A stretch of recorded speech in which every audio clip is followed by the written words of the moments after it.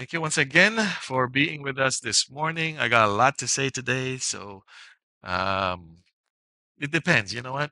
Maybe I won't finish, but I'll try to get as much as I can in because this is just a hard topic. I know if you've read it I don't know. Have you read this part of the Exodus? Who's read this part of the? Yeah, a lot of you, right?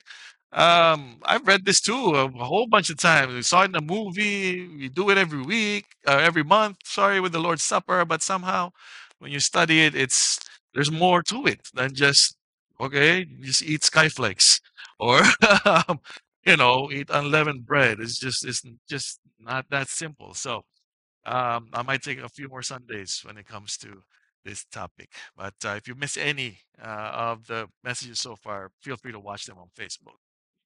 So we're gonna pick up where we left off last week.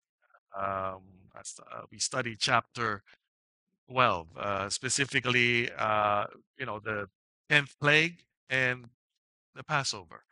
Well, last week we talked about the progression of our story in chapter 12 and how the instructions for Passover, that was mentioned twice in the chapter. In between it, there's more instructions. So it's not just Passover, kill the lamb, or pick a lamb, kill it. In between the instructions for Passover, there's another set of instructions in verses 14 to 28. And that was the focus last week. I mentioned that the feast that's mentioned there in those verses, the Feast of Unleavened Bread, is a continuation of the Passover meal, and I would say part of the whole Passover celebration that the Lord God initiated or instituted back then in the book of Exodus, and is still being practiced now by the Jews. Um, so now, whether the Passover instructions were to be carried out uh, dawn or dusk, remember we talked about this twilight. The Feast of Unleavened Bread was to take place on the evening. That one was clear. On the evening of the Passover, and therefore, I would say that it shouldn't be considered as a separate thing, not a separate feast.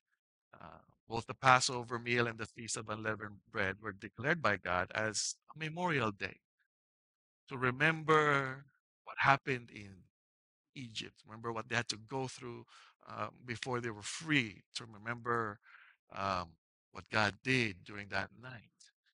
It includes the death of firstborn, because that's exactly what happened. Today is a Memorial Day, right? What's today? 9/11. Well, what are we remembering? Is it all good? Is it a good Memorial Day? No, but it's a Memorial Day. We remember it. For Christians, we remember the goodness of God. Hopefully, we see that even though, yes, there are threats like that around us, we're thankful that we're still here. Nobody's coming to bomb our church. We're free to worship. But that's what the Passover Remembrance Day is all about. The unleavened bread, that's what it's all about. It's not just remembering, oh, we were freed.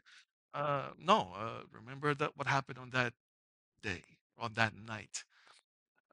If you can remember, part of the Passover meal was bitter herbs. What was that for? To remember the bitterness of slavery. So they don't want to go back there. To remember what happened, what God had to do in order to get them out. So that's what we talked about last week. And both of these meals, so to speak, were originally instructed to take place when? On the 14th day of the first month of the Jewish year. And they're to be celebrated by the people of God forever. The Jews celebrate it again. The Jews celebrate it still today.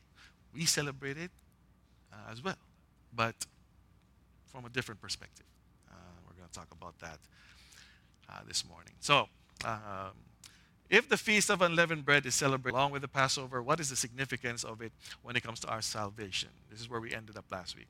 If you can still remember, I said last week that the account of the Passover and the Feast of Unleavened Bread will ultimately give us a full picture of what it means to be saved. I also said that it would help us reconcile the tension between our understanding of faith versus works when it comes to our salvation. And it would also help us reconcile the messages of the Apostle Paul.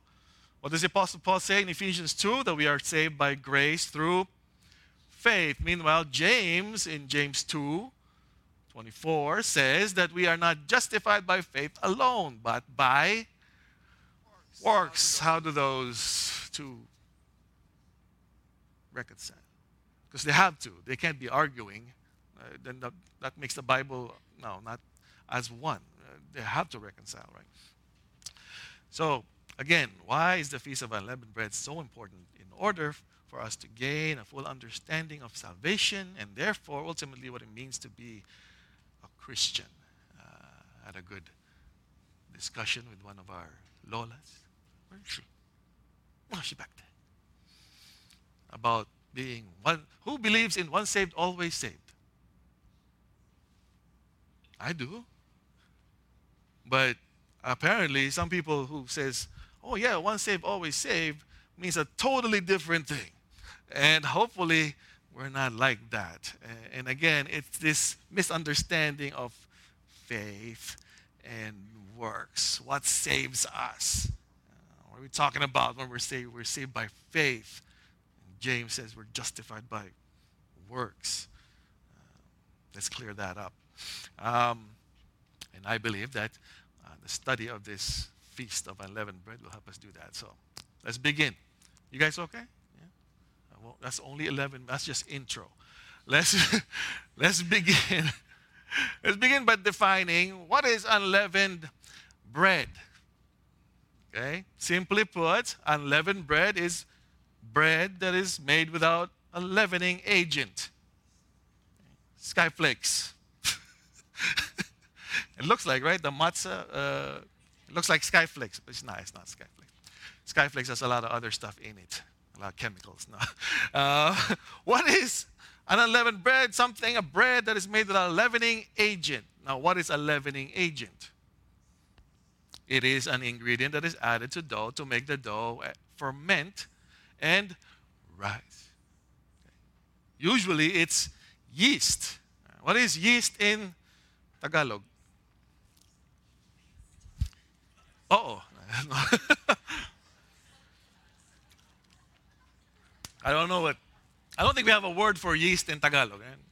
In Filipino, huh? Pampaals. That's not. That's what yeast does. It's not what yeast is. So it's usually in the Bible when we talk about leavening, it's usually yeast. Right? And throughout Scripture, leaven or yeast is used in different contexts, several different contexts. We saw one in the video, right?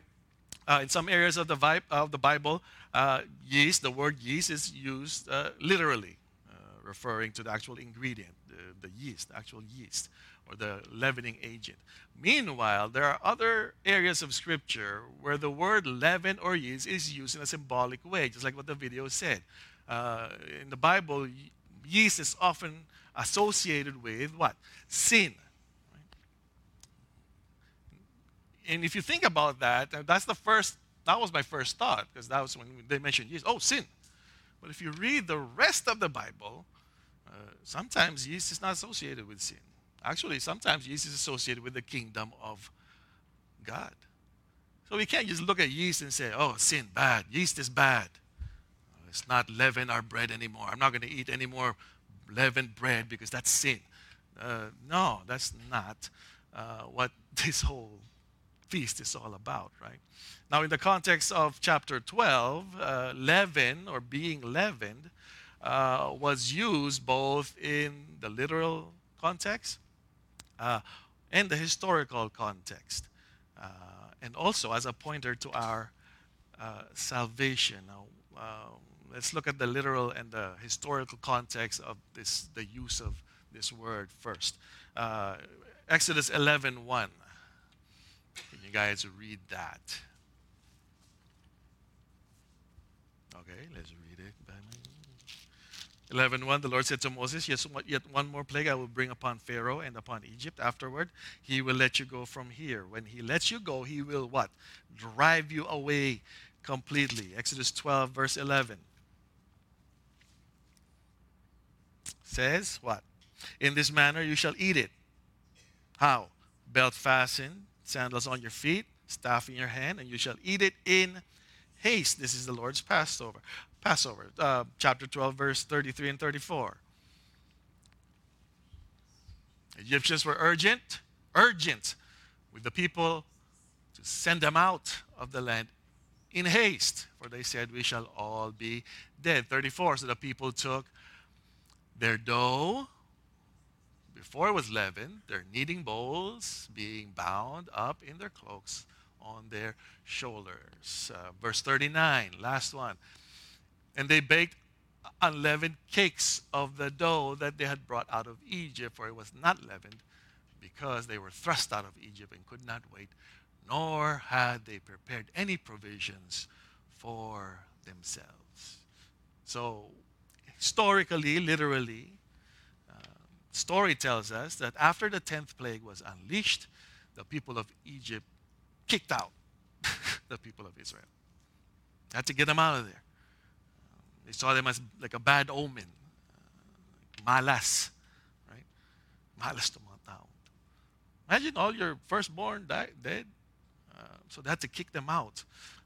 And so in preparation for this, that we read, the Israelites had to eat the Passover meal, wearing their clothes, shoes, feet, ready to leave Egypt. And not only that, they were in such a rush, they didn't have time to wait for their dough to rise. That's what it says, right? Now, historically, making bread was a lengthy process. Who here has made bread? Nobody? Yeah, I have. Yeah, you bake bread. When you think about bread making, it takes a long time. Well, not maybe not anymore the way we have, because we have yeast available to us in the grocery. You can buy like yeast in a bottle, right? But historically, it took a long time.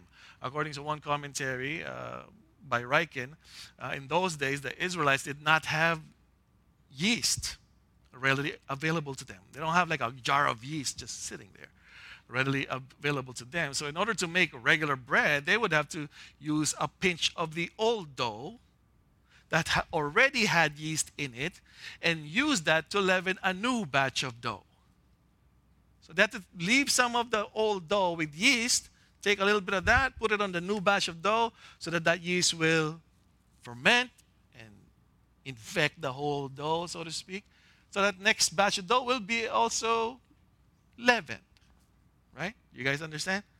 Nowadays, we still do that when you make, especially sourdough bread. You still do that, but we call it a starter. You guys know what a starter is? No, not the starter in the NBA, not the first five players.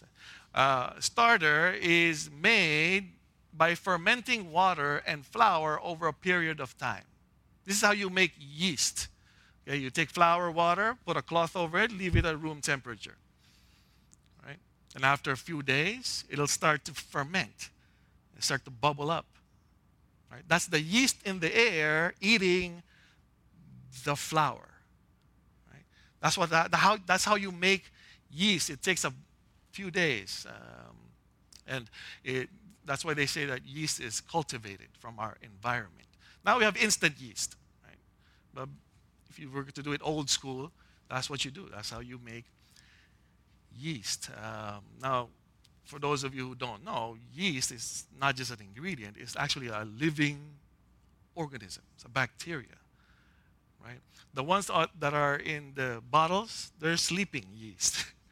So you drop them in warm water, what do? They wake up, all right? And then when they start waking up, what are they? Living organisms, what do we need to do? We need to eat, right? What do you feed it? Sugar and flour. And then it'll start fermenting. Right? That's what a yeast is. The more you feed it, the more it grows, the more it multiplies. Some people even store yeast. Some covet like really good yeast, like I don't know, 1-year-old yeast. They just keep feeding the yeast every day. It's like a pet, right? Like bakers, that's what they do, right? They keep.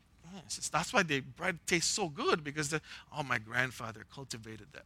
Imagine 50-year-old yeast still being used in today's bread. I don't think they go that far. Do they go that far? Do they last 50 years? Maybe you keep feeding it, right? Because it's like a pet to some people, right? They really covet good yeast. And again, yeast diet consists of sugars and starches. Now, as it eats, just like us, it's got what? It's got to have some kind of waste, right? The same as us, one or two, right? Same with yeast. What are the way like the what does yeast produce? It produces CO2, carbon dioxide, and alcohol. Um, and then you use those to make bread rise or to make, some people, with favorite beverages here, beer, wine, all that. Who here drinks beer and wine? See? Nobody? Wow. Yeah, see the reason why you didn't raise your hand is because you don't understand faith versus works. Not because you drink wine or beer, that means you're not saved. So that's what yeast does. That's what it does. It eats in order to produce CO2 and alcohol, and then that fruit or whatever that yeast yields is used for making bread and wine. Again, it takes about 7 days to create this. So now you have a picture of what yeast is and how to make bread. Well, the Israelites didn't have that time. Right? They had to get out right away. So their dough remained unleavened or without yeast. That's why this Feast of Unleavened Bread for a lot of Jews today, it serves as a reminder of their hasty departure, which ultimately reminded them of their freedom from slavery to Egypt. So that's literal. That's how we should understand yeast or leaven in that context. It is the literal and historical context of the Feast of Unleavened Bread. It's in a nutshell. Now, if you want to research it more, go ahead. I'm sure there's a lot of more information you can get when it comes to that feast. Now, what about how do we understand the Feast of Unleavened Bread in its spiritual context? Like I said earlier, the video pretty much focused on yeast as a pointer to sin. But I would disagree with that. I mean, it's true, but it's not complete. As I mentioned earlier, yeast or leaven is a form of bacteria. It's a living organism, and this bacteria, no matter how small in size and amount, can ultimately spread and infect wherever you put it in. That's why when you take a little bit of yeast, put it in a big batch of dough, pretty soon that whole batch of dough will become leavened. So no matter how small yeast is, it's got that characteristic that will infect what it touches, right? And that's what makes the dough rise. Now, the main reason for using yeast or leaven symbolically in Scripture is ultimately because of this characteristic. Right? Not the actual yeast itself, but what yeast does. That's why biblical writers use it as a symbolism, as a pointer to spiritual truths. And again, I say that because yeast or leaven is used both as a reference to sin and as a reference to the kingdom of God in the Bible. Now, how do you reconcile that? By looking at the characteristics of yeast, what it does, and then seeing it, the spiritual truths in the characteristics of yeast. Right? Some of you, I think, are formulating this already. So again, yeast is small, right? But when you put it in something, you surround it with something else, it infects it. It grows into it. Okay, so keep that in mind. Now, both in Exodus and Leviticus, Old Testament, yeast is used to symbolize sin and corruption. That's why the instructions for the Feast of Unleavened Bread was not only to eat unleavened bread for 7 days, but also to rid their houses of any leaven. Right? Exodus 12:15. 7 days you shall eat unleavened, no yeast. On the first day you shall remove leaven out of your houses.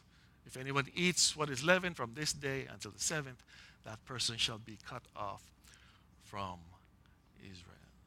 Now, getting rid of any leaven internally is part of that instruction, right? Don't eat it, don't put it in you. Okay? Take all the leaven out. It's like going on keto diet, right? Those of you who don't know, have you anybody know keto going keto diet to lose fat? What keto is doing is changing what's inside of you that your body is burning for fuel, right? That's why you've got to get rid of all your carbs. No carbs for 2 weeks. Some of you tried it, couldn't do it. It's hard, right? Because our body's so used to it. But to change diets is like very difficult. So same thing with here. All of a sudden, God's saying no yeast for, or no leaven for 7 days. Don't eat it. Change internally. There has to be some change internally that has to happen. And what else? There has to be no leaven around you, in your house. Right? Again, what is that pointing to? Is yeast bad to smell? Is yeast like dust? Is it like dirty? What is it trying to point out? Why does God tell them to rid themselves of yeast? As far as a reference to sin is concerned, it's because that's the power of sin. It's got a corrupting power.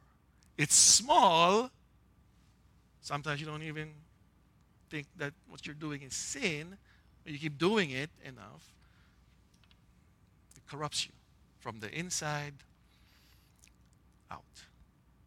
That's what sin does.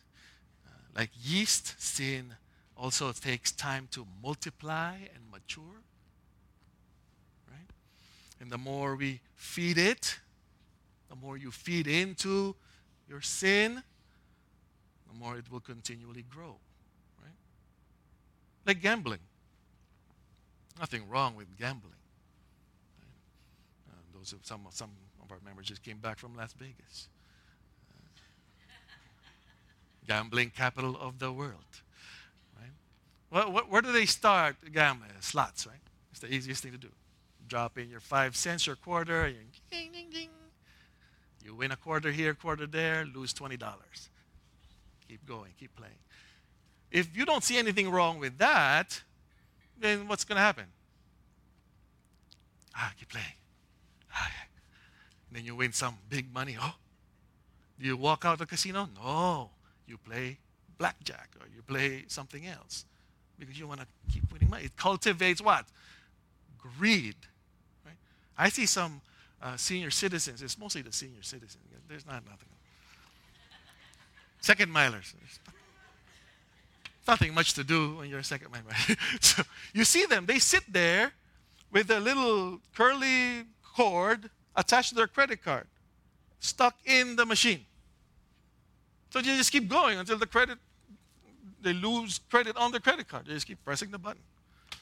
That's where it's going to lead to, seniors, if you keep on playing. That's because you don't have this sensitivity towards sin. And again, it just looks so small. Sooner or later, it's going to take time. It's going to multiply, and it's going to mature, and it's going to take over your whole being. Right? Ryken, again, said that like yeast, sin is always trying to extend its corrupting influence through a person's entire life. James 1:14-15. You guys read this.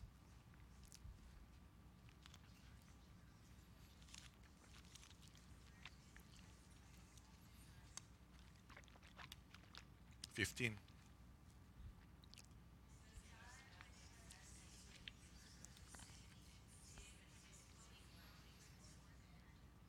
Right? That's so true, right? We all have desires, and most of our desires are not good, unhealthy. You keep going that way, you don't recognize that those desires could lead to something else. It matures over time.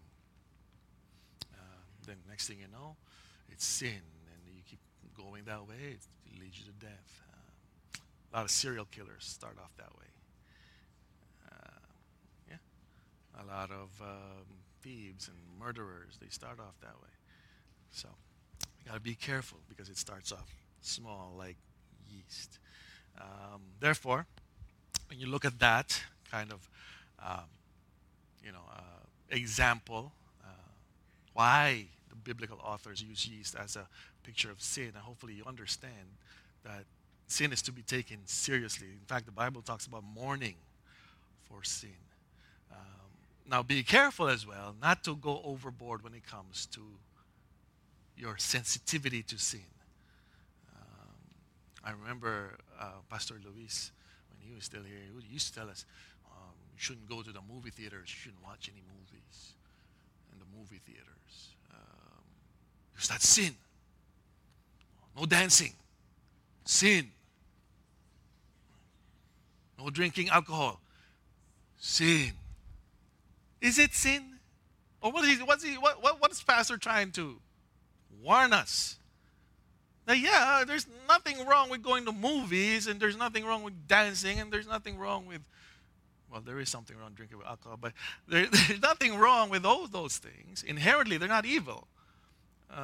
But if you let it penetrate you deeper and deeper and deeper by continuing to do these things, and somehow it's going to lead to something bad, which is sin. At the same time, don't go to Yorkdale Mall in front of the Cineplex and have a big sign that you're all sinners, you're going to hell. No, that's going overboard. But you get the point, right? It starts off small, and then it just keeps getting bigger and bigger and bigger. In fact, I saw this article by a Jewish mother in respect to having every corner of their house free from leaven on the Feast of Unleavened Bread. This is what she says. In our home, we get rid of anything leavened, as well as any leavening agents.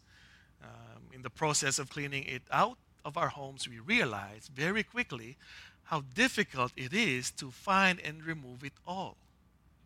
There are crumbs in the corners of our pantries and even our refrigerators. It's easy to find in obvious loaves of bread in the pantry, but you have to really hunt for the Cheerios between the couch cushions. So I'm just reading this and I'm imagining, man, if you took this leaven thing as sins like too extreme, that's what it looks like. You're gonna see everything as sin. That is wrong. Sleeping in church, sin.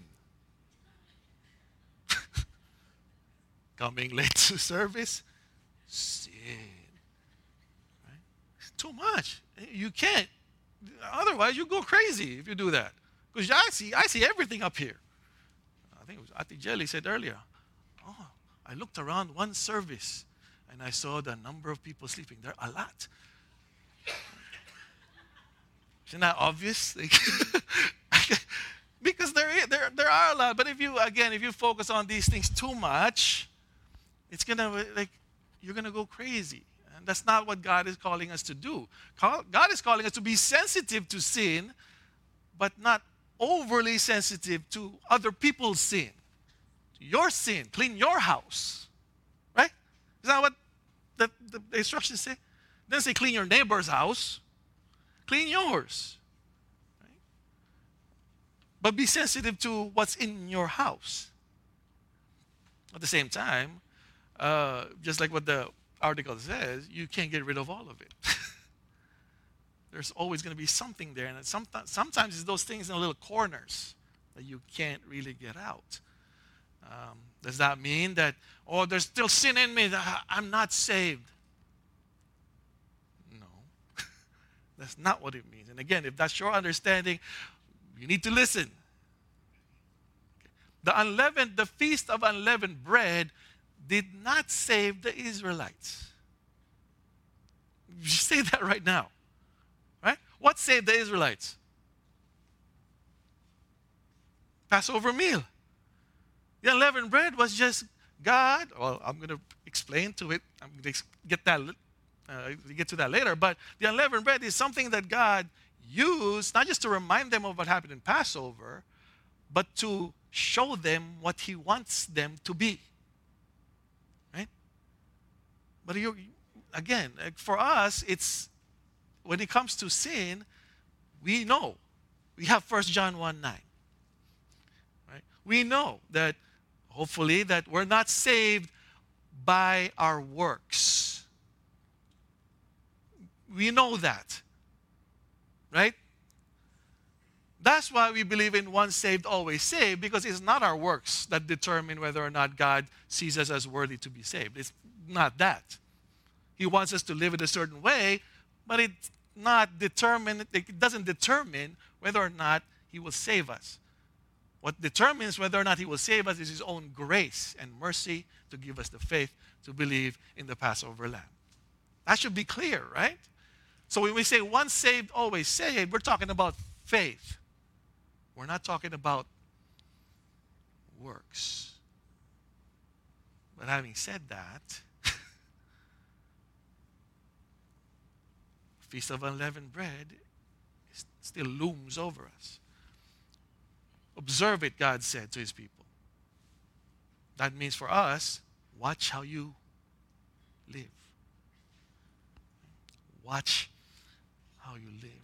So, because what God was doing in instituting this Feast of Unleavened Bread, what He was doing when He did this and when He instituted this to the Israelites, He was removing the leaven of Egypt that may have infected His people. How long did the Israelites live in Egypt? 400 plus years? Some of the Egyptian culture they've been leavened by it. It's rubbed off on them, right? In fact, at that point in time, they probably don't believe that there's only one God. Because in Egypt, they had multiple gods, right? So that's what God was trying to do, to remove the leaven of Egypt that may have infected His people. The eating of unleavened bread and the getting rid of leaven in the households of the Israelites is to prevent any leaven of idolatry to continue to grow in the people of God. Because if you leave that there long enough, it's going to infect your whole being. So God wants to get rid of these things before you leave or after you leave Egypt. Get rid of all your leaven. John L. McKay comments and says this: unleavened bread was a symbol of discontinuity. Leaven was a bit of dough kept unbaked from the previous day's baking and added to the next day's batch of dough so that it would start the fermentation process there also. It was used in much the same way as yeast would be now. When a batch of bread was being baked, a relatively small amount of leaven or yeast is added, and it works its way through the dough and causes it to rise. Now, the instruction to banish leaven from their houses and to take none of it with them from Egypt was a gesture that symbolized leaving behind all Egyptian influences that might work their way through their lives and corrupt them. So in doing that, in instituting the Feast of Unleavened Bread, God did not only get His people out of Egypt, but He also wanted to get Egypt out of His people. You know what I'm saying? But was it able that this feast, and even the observation of Passover, did that remove all the leaven from the people of Egypt? No. What did they do when Moses went up the mountain to go get the 10 Commandments? They got bored and they said to Aaron, "You make us a God." Still there. What about us? Who hears, "Don't sin anymore. No more leaven in me"? No, it's still there. Because we still have the flesh. Right? But then there's good news in that. I'm not going to say it right now. That's going to ruin the ending. But you get what I'm saying, right? This removal of leaven, you can't take it literally. Okay? It's not a literal no more sinning. It says in the video too, right? Sin no more. You can't. You can't sin no more. You keep sinning. Sometimes knowingly, sometimes unknowingly. But we still keep on doing that. But God, through His sanctification process, is purifying us uh, day by day, slowly, clearing out the leaven in all of us. Um, but again, our salvation should be a pointer to this, right? The feast of the Passover and the feast of unleavened bread was to be celebrated when? On the first, or no, on the 14th day of the first month of the first year. That's what it says in Exodus, right? What does that signify? It signifies a new beginning. God said, don't follow your days anymore. Start a new calendar. Now, the first month, or 14th day, you will do this Passover and the Feast of Unleavened Bread. So it marked a whole new beginning for the history of the people of Israel. Now, for us, it serves as a pointer to the same thing, but a new spiritual beginning. Where can we find that? 1 Corinthians 5, 6 to 8. You guys read that.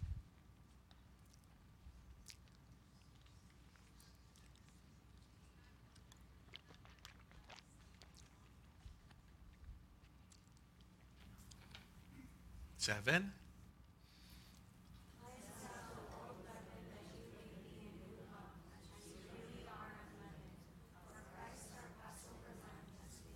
Okay, stop there. Stop there. Cleanse out the old leaven that you may be a new lump. As what? Really, you are unleavened. You guys get that? And again, going back to once saved, always saved. You're really unleavened because you already have the Passover lamb. Faith in Christ. That's what makes you unleavened. Not the clearing out of the leaven. A lot of people are still confused by this, feeling that, oh man, I gotta clean. I can't make a mistake. If I make a mistake, God will punish me, take away my salvation. God doesn't do that. God is not an Indian giver. Give you faith. Oh, you screwed up? Take it back. That's not who God is. Paul is making that clear. You're a new lump, and you really are unleavened because Christ, Passover lamb, has been sacrificed. Read verse 8.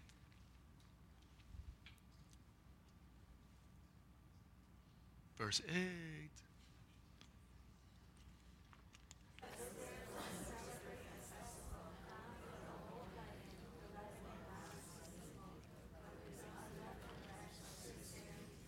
Okay, see what Paul did there? Okay, he made it the spiritual unleavening, he brought it out to the physical, right? Celebrate the festival. What festival is it? Feast of Unleavened Bread. How do you celebrate it? Leave malice. Leave evil. Meanwhile, hang on to what? Sincerity and truth. Right? So from spiritual, from the Passover celebration to what we should look like as believers. It's the same thing that God's doing to His people. Right? Unfortunately, we live in a world where sensitivity to sin is slowly fading. We're not as sensitive as we used to be, or as our Christians used to be. It's slowly fading to a point now where we can tolerate and even sometimes affirm sin that is happening in front of us. And we have misused God's grace as an excuse to turn the other cheek on sin, and then have the audacity to call it loving. Right? A lot of churches are like that. When it comes, especially when it comes to the alphabet movement, right? You know what I'm talking about? The alphabet movement. Some people get it. Some people, what? There's a movement against the LGBTQ, RSPUVWX. There's a lot of insensitivity to the actual sin. A lot of churches are displaying it in the name of what? Love and grace. But what about the sin? I've always said that the discussion when it comes to that has turned from right and wrong to being loving and not. It has. I don't talk about right and wrong anymore when it comes to these things. Are you loving? And if you're loving, accept. Accept it. Some churches even affirm. To the point where there's a book now of an evangelical Christian uh, telling that community that you can still live as a Christian and live this lifestyle. How is that? I don't get it. But there's a lot. People, especially celebrity pastors, being interviewed uh, on media, when they're asked about this question, they always step around it. I don't want to comment on it. I just want to love.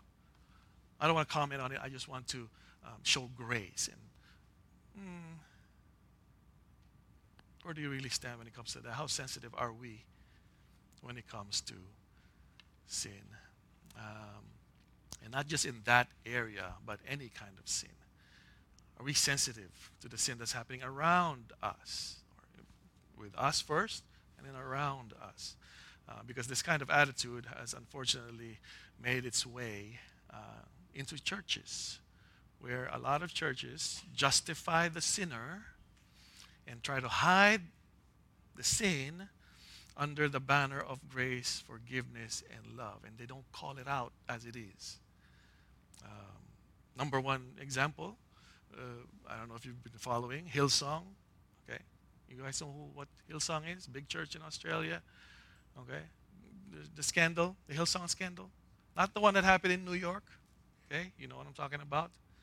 You don't know what I'm talking about? The Hillsong pastor in New York was caught by his wife having an affair, and they fired him. Okay, not that one.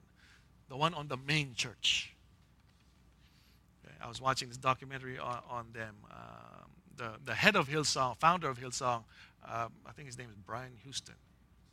Brian Houston stepped down recently from being the leader of the founder of Hillsong. Stepped down, left his post at Hillsong. Why? Because it was found out that his father, who used to be the pastor of the Hillsong Church, abused a few children, and they hid it from everybody else. They didn't say anything. That's plainly wrong. And this whole new Hillsong documentary that came out, a lot of women came up and said, no, I was abused by my youth leader. I was abused by my pastor. I was abused. But where was this? How come the Hillsong Church didn't say anything about it? In the name of, we got to be forgiving. We got to be gracious. Another church in the States a few years back hid the abuse of, I think, a Sunday school teacher to a child. They didn't inform anybody. They didn't inform the parents. They just told the guy, yo, that's wrong. Don't do it again. We forgive you. We show you grace. And continue to let that person teach Sunday school. And guess what happened next? He abused two more children. And the parents of those children are suing the church because if you knew, then why didn't you say something?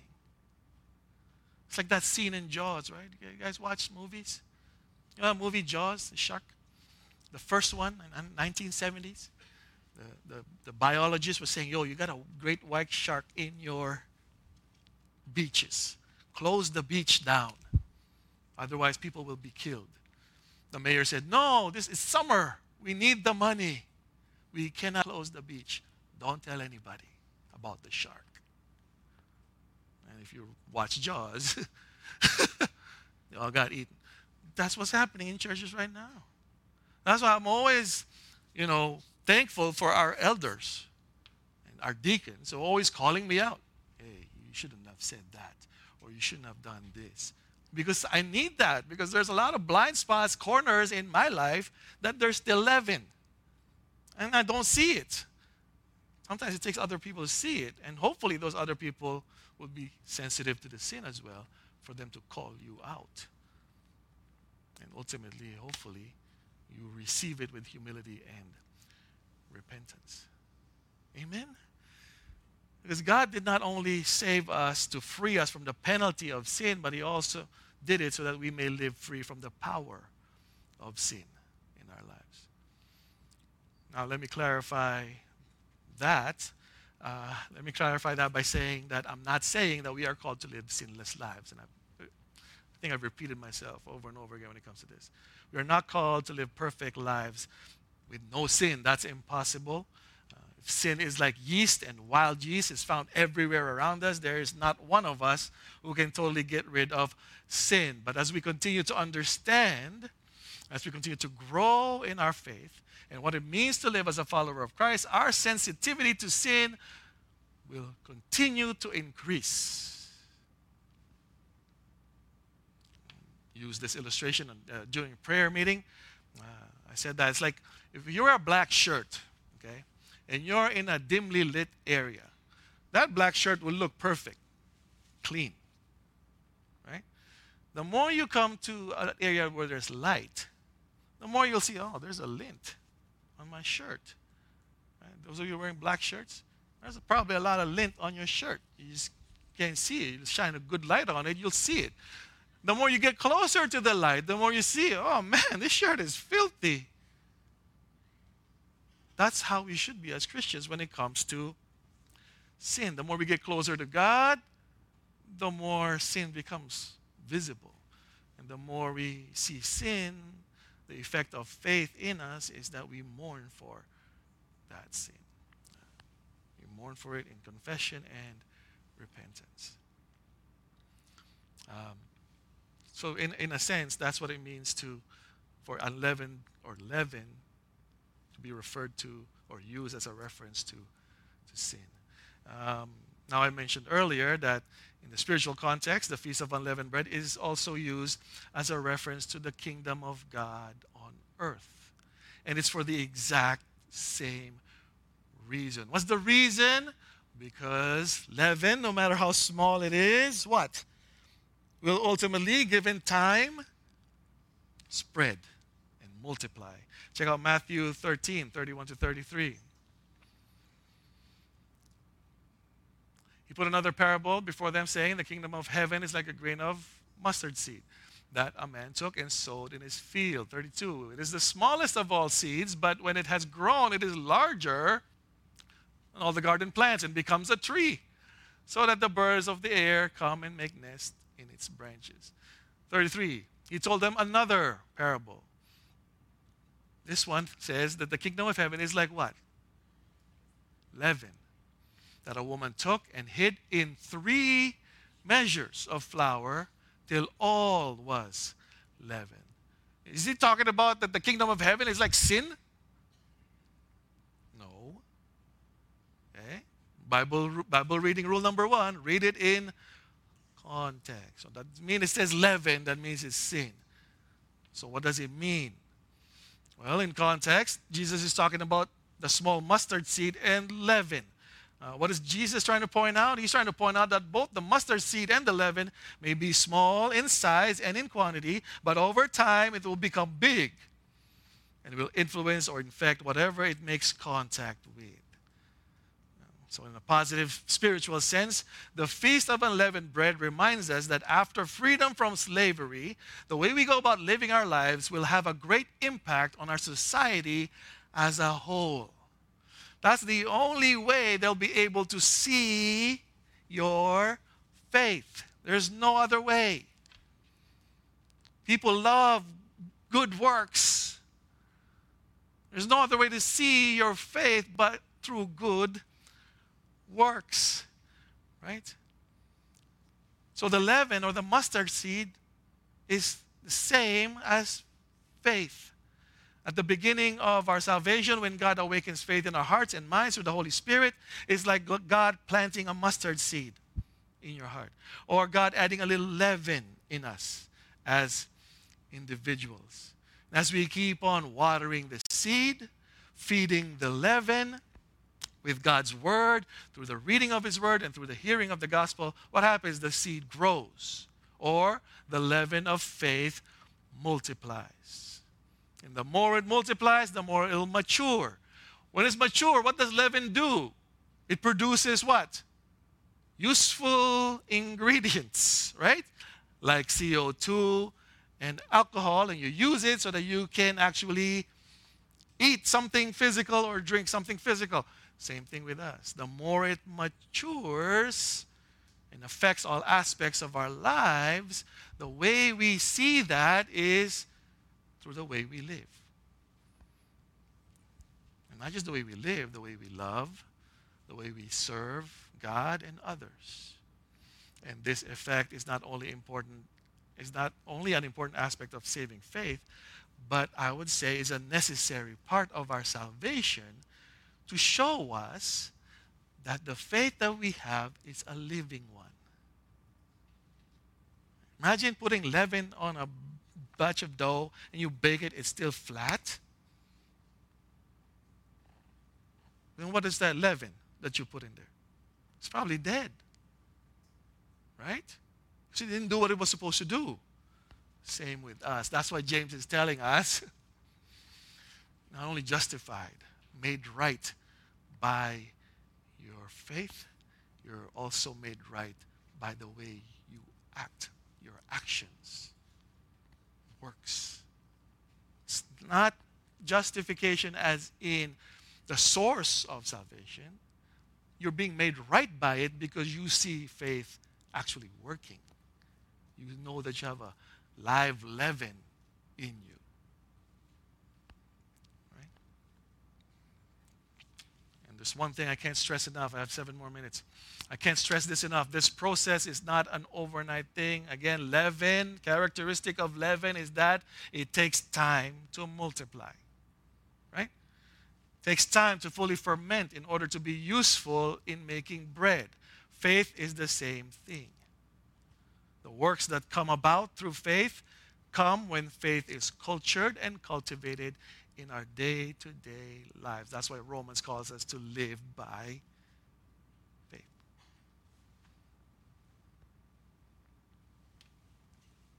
Now, earlier when I said that in reference to sin, wild leaven can be found all around us in the temptation and corruption we see in the world. Right? So if the sin of leaven is still in us, and all you focus on are these wild leaven all over the place, what are we doing? We're feeding into that leaven that we still have in us, right? Now, how does that work with faith? Okay? If leaven grows as it gets in contact with all the leaven in the air and wherever else, how does faith grow when it comes to the kingdom of God? What? Okay. Leaven feeds on, what did I say earlier? Sugars and starches. As far as spiritually, sinful leaven feeds on sin around us. And there's lots. That's why it's easy to grow. What about faith? If faith is like leaven, what makes faith grow? What does faith eat? Okay. Word of God. What else? Prayers. What else? Hearing, preaching the gospel. What else? And I was talking to a friend of mine earlier. What else? What else do you see around you that will help feed that faith?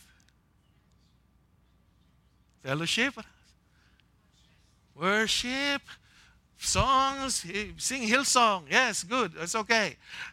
You're not going to lose your salvation when you sing Hillsong. But what else? And this is the most important one. What do you see around you? As a Christian, what should you see around you that will feed into your faith or that keeps feeding your faith? The goodness of God. I was telling this to Mano Jose earlier. Mano Jose asked me, what kind of life do you want to live? Or is that the question? He said, I just want to live a sinful. I just want to live a sinful life. No, he said that I just want to live a simple life. But there's always something that makes our lives complicated, right? I was telling him, here, when I'm here and I'm not on vacation, there's problems. Then when you go on vacation, you think, okay, I'll get away from my problems. No, you got a different set of problems.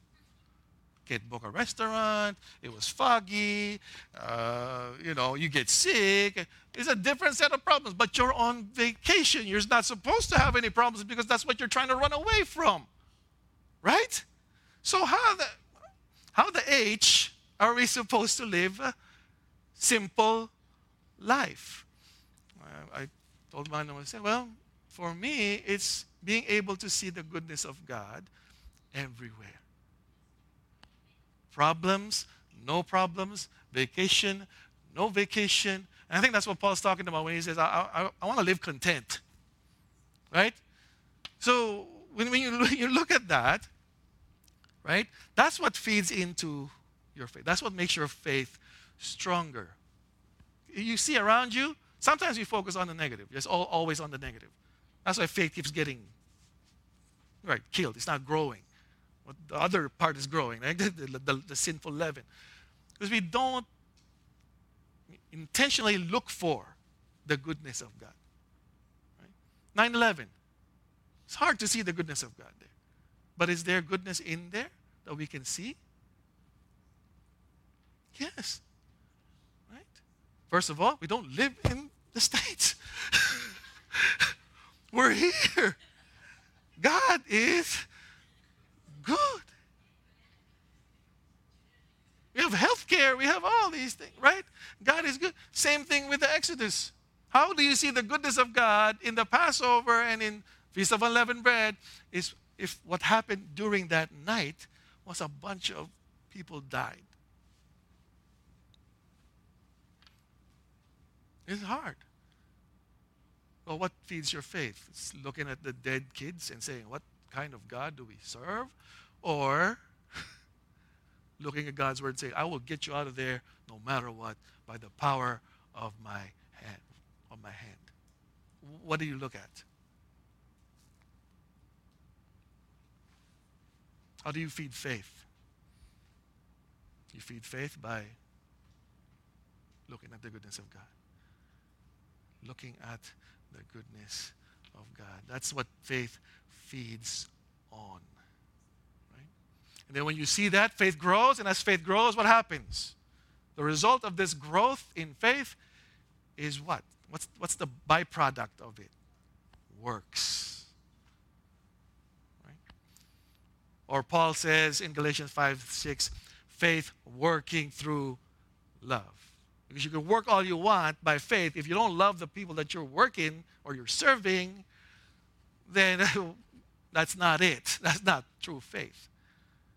Right? Now, ultimately, we still have blind spots when it comes to the sin around us and inside of us. But the good news is that there's no stopping the growth of this mustard seed of faith or this leaven of faith that God has given us by His grace. It will keep on growing because it's in its nature to do that. You get what I'm saying? Your faith that God gave you, its nature is to keep growing. That's why you can't tell me, I believe, and you don't grow. And it doesn't have a byproduct of works. That's impossible. It has to keep on growing because it cannot help it. And then what happens when it's fully grown? This faith will make an impact on those around us. One person at a time, one good deed at a time. Amen. One more thing. I'm past an hour. Should I keep going? Yes. This is last. One more thing. Okay. The impact that our faith will sooner or later have around us, and the people that we come across, is not just through the work that we do, or not just through the good works that we do. Our faith can still make an impact even when we stumble and fall. You guys believe that? That our faith can ultimately, it will still make an impact. Why? Because that's what it does. Right? That's its characteristic. That's how faith is. It will still make an impact even if we stumble and fall. How? If our response to our falling and our sin is a humble submission and confession to God and a reliance on the blood of the Lord Jesus Christ for forgiveness of our sins. That's how. You'll still impact people with that. Example, and I'll close with this. One of my favorite pastors that I listened to not growing up, but as I started to learn more about the Bible, is Pastor Matt Chandler. Okay, he's a pastor in Texas in the Village Church. His name's Matt Chandler. Now, recently, he had to step down from being a pastor of the Village Church. They say it's an indefinite leave of absence, but he's not going to be preaching for a while. And I listened to him a lot. Now, what was the reason? Somebody approached him at his church. A woman approached him at his church, saying that that woman's friend that Matt Chandler was messaging on Instagram that messaging was inappropriate, that they shouldn't be doing that. Now, the way that the church explained it, that Matt Chandler explained it, and you can watch the video on YouTube, Matt Chandler said that their messaging, they're friends, right? Matt Chandler and the lady, they're both married. Both of their spouses knew that they were messaging each other. And they didn't see anything wrong with that. But when that lady approached him at the church and said, no, there's something wrong with that. You shouldn't be doing that. Matt Chandler immediately talked to his wife, talked to his friend, her husband, talked to the elders of the church, and they told him, well, you know what? There is some leaven in the corners of your brain or your heart that you can't see. Maybe you should step down and work on those first before you can preach again. Right? Now, what I want us to show you here, first of all, sensitivity to sin. A lot of elders nowadays, especially if you have a pastor who's a celebrity, they will hide that. They'll hide that. Look what happened to James McDonald. He's been abusing his church mates, his co-workers at church for a long time. Right? What did the elders do? Nothing. Hid. They just keep it there. It's okay. Because it's going to ruin the ministry. In the guise of saving the whole ministry of James McDonald, they hid all these things. Hillsong, same thing. Right? Pastor of Brian Houston, his father abused children, they hid it. But Matt Chandler's elders, they were so sensitive to sin that they knew that this little thing could lead to something bigger. Instead of just letting him go and just say, you know what, nothing wrong, you were just chatting, you're friends, it's all good. No. They told Matt Chandler, no, you know what, it could lead to adultery, which you don't, if it leads to that, that's it. There's no turning back. Right? You've sinned. That means you got to get off the pulpit.